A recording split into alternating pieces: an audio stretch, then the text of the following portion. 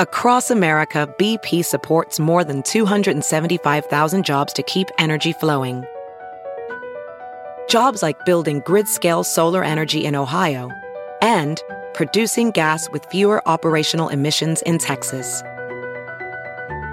It's and, not or.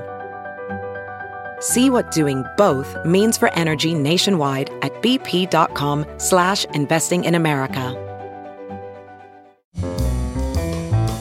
This is Merriam-Webster's Word of the Day podcast for Monday, December 24th. Brought to you by the new Merriam-Webster's Advanced Learners English Dictionary, designed for students and teachers of English as a second language. Learn more at learnersdictionary.com. The word of the day for December 24th is glögg, spelled Glogg. Glögg is a noun that means a hot spiced wine and liquor punch served in Scandinavian countries as a Christmas drink. Here's the word used from a story on npr.org.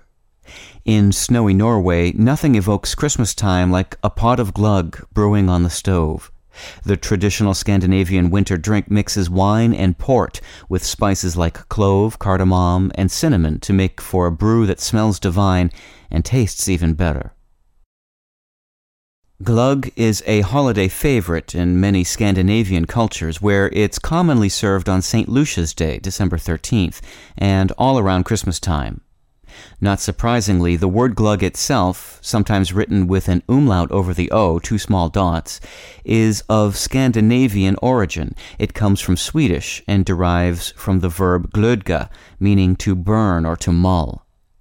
But although glögg may look like it should rhyme with that other notable holiday beverage, eggnog, the two aren't quite a perfect match.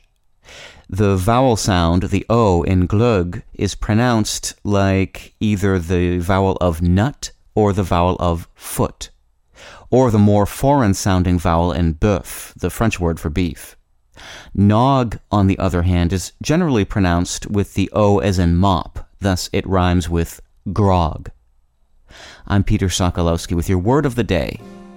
Visit the all-new learnersdictionary.com, the ultimate online home for teachers and learners of English. A free online dictionary, audio pronunciations, custom study lists, and interactive exercises are available now at learnersdictionary.com.